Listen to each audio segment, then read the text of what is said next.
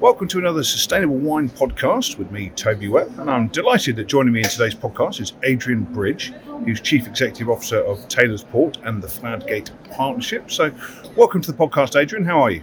I'm very well indeed. Thanks very much, Toby. Nice to be here and to be talking about a very important subject like sustainability. Well, yes, indeed. So just for our listeners who aren't familiar with what you do day to day, Adrian, what's your kind of background and what do you do for a living? Well, so I run a company called Taylor's Port, which was founded back in 1692. So we've been around now for 328 years and we're growing port in the Douro Valley. Douro Valley is probably one of the most beautiful wine regions of the world, and certainly one that is, like many wine regions, being impacted by climate change. As a business, we've been working in this area for 20 to 30 years, but we've certainly decided recently to make a greater or a higher profile effort to bring along many other wine companies in similar positions to us, where we think by working together we can make more of a change. And I think, to be honest, I think it's important that a company that has already been around 328 years probably has the credibility to talk about what things are going to be like in 20, 50 or 100 years' time. Whereas obviously if we'd only started the business a few years ago, people might ask a question, why Taylor's? Indeed. So did you have a road to Damascus moment? You often find this with people who, suddenly one day something happens and they think, I've got to take a leadership position on sustainability. Did that happen for you, or was it more of a kind of gradual process to do with the brand heritage and so on? No, well, we've been doing a lot as a business for, as I say, nearly 30 years. And what we've tended to do is share that with our farmers and help them to become more sustainable. And certainly, I've written over the years on the subject, certainly as it impacts the Douro Valley, particularly water, the damming of our river, and the impacts of the new ways of planting in the Douro. I think for me there wasn't a specific moment so much as to say that I was getting frustrated by constantly hearing people talk about the problem and people not talking about the solutions. And, quite frankly, the world is changing very, very quickly. And if we keep just debating the problem, we are not going to get on with solving anything. And so, a few years ago, I decided that we really needed to take a greater leadership issue. As I say, we've been helping our farmers to improve their sustainability. We wanted to take it to a wider audience. We really kicked that off in 2015 by helping to create an association of professional farmers in the Douro. And then, probably what's more notable was that by the summer of 2018, launching something called the Porto Protocol, where I was able to invite President Obama, amongst other speakers, to come and launch the Porto Protocol, which was an attempt to try to bring wine producers around the world together to try to solve a common problem. So looking at the Porto Protocol website, it's a fairly modest description of itself as a sort of sharing platform, but I know you're more ambitious than that with it. What would you like it to achieve in the next, say, 5 years? Well, I think the Porto Protocol serves as both a platform for exchange of ideas, but I think it's also, to a certain extent, a movement. Although Taylor's Port has been very involved in launching it, that's really a sense that somebody's got to take a leadership position and start to push things forward. But otherwise, everybody talks about it, everybody's waiting for somebody else to act. And it seems to me that this issue is too pressing, and irrespective of the cost, if you like, to our company, we've got to get out and take a leadership position. So we've invested a very considerable amount of money in the Porto Protocol because, the Porto as a word, it might be associated with the drink that we make, but it's a niche part of the wine industry. And so we don't really compete with anyone in particular, but we are in fact known across the world because we've been doing port for 300 years. So there is a credibility there, and I think that there is an opportunity for us to bring people together to talk about a common need to find solutions. Because what we find in the Douro Valley, or what you'll find in any other wine region, is that the climate does not finish at the boundary of your vineyard. And it's a very difficult concept for many people to understand because everybody tends to naturally look inwards towards their business, but forget that sometimes the external factors are things that are making a bigger change to your business and your P&L. And I give you a very good example of that in the Douro Valley, where we've got lots of small farmers. In recent years, because we've had climatic conditions that are quite testing for growing grapes, that is to say, they've been extremely good for disease like oidium, that what's happened is small farmers who've abandoned their vineyards, those vineyard areas become incubators for disease. And then the problem with that is it's forcing the neighbours to do more treatments. So actually, what's taking place is that there are more interventions with more chemicals, more tractors moving through vineyards to solve a problem that could easily be solved by taking out of production the abandoned vineyards. But that requires government initiatives, clearly, because we are a regulated industry. But unless people are going to call attention to it and explain to everybody that the environmental damage of not taking action is sometimes much worse than actually doing something, then frankly, unless people can call out these things, nothing will change. And I think that's, if you look at the wine industry, I think has got an immense amount of strength. It might be a fragmented industry, but it's a global industry. We broadly grow the same crop all over the world. It's the same vine, and it might be different varieties of it, but it grows in the same way. And actually, fun enough, we, as an industry, often support very remote regions where no other crops will grow. So that responsibility, often that's been taken on for generations, is something that differentiates the wine industry. But so does that intergenerational thinking, because we make great wines today from vines that were planted by the previous generation. And when we plant our vines, it's really for the generation to come. So that long-term thinking is vital. I think the other thing is that we are the only branded agricultural industry in the world. And if you think about that, all of us consume agricultural-based products on a daily basis. But only when we consume a bottle of wine do we actually know precisely where all of the contents have actually come from. And indeed, when you look at the label, it'll give you the name of the person, it'll give you the name of the winery. If you were to phone them up, they can probably give you the GPS of where the vines themselves are. So that sense of place, what we in the industry call terroir, but that sense of place is very, very important. And the final thing I'd say about the wine industry is that we talk to the end consumer. And because the end consumer does care about this issue, we can actually transmit what we're doing positively. And I think this is the key point here, is that there are lots of wine companies that are doing a lot of good things around the world. But they tend to be doing it in their own little area and preserving their own information, their own research and development, because all managing directors, all CEOs, all people are told, hold on, do your research, but hold on to your data. It's a proprietary information that's going to help your business. And the point is, when it comes to climate, it's about everybody. It's not about one individual company. So in fact, what we should be doing is sharing. And the reality is lots of wine companies are doing a huge amount. Yeah. They're doing it in their areas, but what they've got to do is share that information across the world with other wine companies who are seeking out solutions. And so my ambition for the Porto Protocol is it becomes a place where people go for solutions to problems, to get ideas that allow them to immediately start to implement change, and not fall into the trap of thinking, well, I'm not really sure what I should go and do. Let's do a small research project or a pilot project and wait years and years and years, but actually go find something that works and implement. So do you see an opportunity for the Porto Protocol or another process to kind of map everything that's going on, put it all in one place? I mean, we were talking earlier about the Barcelona Supercomputing Centre, who I've interviewed recently in Spain, who are helping some producers in Priorat predict short-term weather volatility. But that information had not reached you, and you're only one country next door. So is there a need for sort of mapping out all these initiatives and pointing out where the good practice that's got cross-learnings is available? It seems to me that's needed.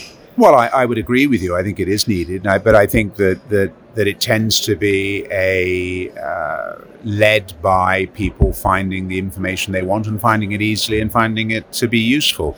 And I think that's why we are trying. Our approach is to take a case study led example, so people can look it up and say, well, I'm thinking about installing photovoltaic. How do I go about it? Who's doing it? What can I expect from it? And if you see companies that have already done that, you can probably call them up. And one of the things we encourage when people are sharing there, as members of the Porto Protocol, they are committing to share, but they're also making themselves available for other people to talk to them. I mean, the Porto Protocol is very light in the sense of what it asks people to do. There are no targets. I'm asking people to do more tomorrow than they're doing today. And the reason why it's as simple as that is that very often if you have a target-based approach, reduce your carbon footprint 10%, 20%, whatever the number is, that's great. But for many people, a target also becomes a barrier to action. You're not going to do something. Sounds too daunting. You don't know how to do your baseline, that sort of thing. Absolutely right. And any sensible person is probably going to figure out, well, first of all, what is my baseline? What is my carbon footprint? And how am I going to go about dropping it 20% before they'll commit? Whereas actually, if you say do more tomorrow than you're doing today, it's pretty simple. Most people can get that immediately. And of course, it is asking for immediate action because this is a very immediate problem. So over time, how do you see that process ideally evolving? I mean, we discussed earlier in other industries that I'm familiar with, you have these sort of global roundtables for Sustainable X, where you share best practice. There's a separate standard maybe for smallholders. There are technical guidance documents. There are committees that say, okay, here's the best we know about GHG emissions protocol calculations, Scope 3 emissions, whatever it happens to be. Does that need to happen in the wine industry, or is it just too fragmented an industry for that to take hold? Well, I think it's very fragmented, but I also think that it's very difficult to lead from purely inside the industry a massive, great, big administrative, bureaucratic structure that's going to force this upon people. And if you look at some of the most successful applications that we all use on a daily basis, be those TripAdvisor, to give you an example, that is content that is generated by users for users. And we all know that we go there to find an answer. In that particular case, normally about a hotel we might wish to stay on. But there's nothing wrong with creating a platform whereby people are sharing case studies and best practice and understanding that they need to give back to that platform by sharing their own successes. That keeps the central element of it fairly light, and what we don't want to do is to try to set up in competition with other people. So if there are already people who are setting out to create an index, for example, of carbon footprint for wine companies, well, great, share that on the Porto Protocol, people will go and find it. So what we want to do is to try to coalesce all the efforts that are happening on a global basis, rather than to be some central point of dictating action and results. So we see in a number of regions around the world, countries or regions trying to brand themselves as sustainable. New Zealand famously has declared victory, which many people I know are quite sceptical of. In fact, one New Zealand winemaker told me it was a bit of a crock because there were no real targets, and you sort of just had to self-declare, you were sustainable. And then California, there's several different competing sort of standards based depending on where you are. How is that going in your region? I mean, you mentioned to me earlier that 4 companies control 75% of port. Would you agree do you think they all agree that sustainability is a pre-competitive issue? And how can port perhaps create a more unified front? What needs to happen to make that change? Well, I think you're right in the sense that the port industry is very concentrated, and you're right that obviously as that comes from a specific demarcated region, all of us are playing in a small valley, the Douro Valley in northern Portugal, and therefore whatever happens in that valley impacts all of us. I think everybody has an understanding that climate has an important role to play, and everybody is perhaps trying to deal with it in their own ways. Getting everyone to coalesce to work together always takes a little bit more time, particularly when you've got, as you say, and as is true, 4 companies that dominate 77% of the industry, they'll all feel that they may be giving away some competitive advantage if they work with their biggest competitor.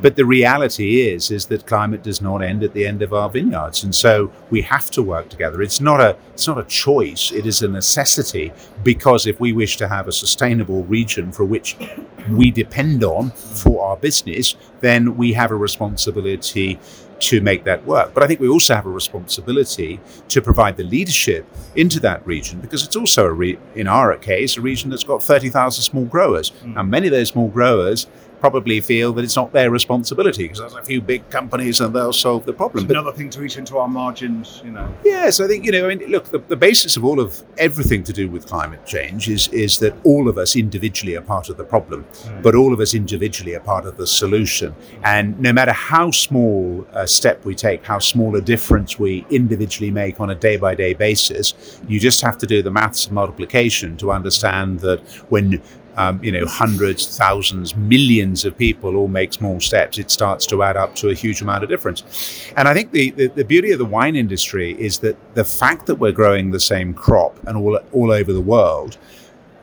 for example, take drought. I mean, we can discuss drought impact in the Douro or in Portugal or Spain or whatever, but in South Africa, they've been dealing with this issue for many, many years and have got proven solutions. So, why would we want to reinvent the wheel when we just simply need to talk to the South Africans? And that's where I feel, modern technology comes to our help. The World Wide Web is what it says on the tin. It is worldwide and it is a web. It reaches into every corner, and we can use that to create a platform where we can exchange ideas. All we need to do is to have an individual recognition that in sharing those ideas, we're helping the common good, and that by helping the common good, we will benefit. Mm-hmm. And we will not, therefore, wish to compete on grounds of climate. We'll compete on grounds of quality, taste, product, packaging, all the other things, but not climate. So a final question. Lots of the conversations in sustainable business, in other areas, but also in wine, end up, for me, getting slightly stuck on this consumer question.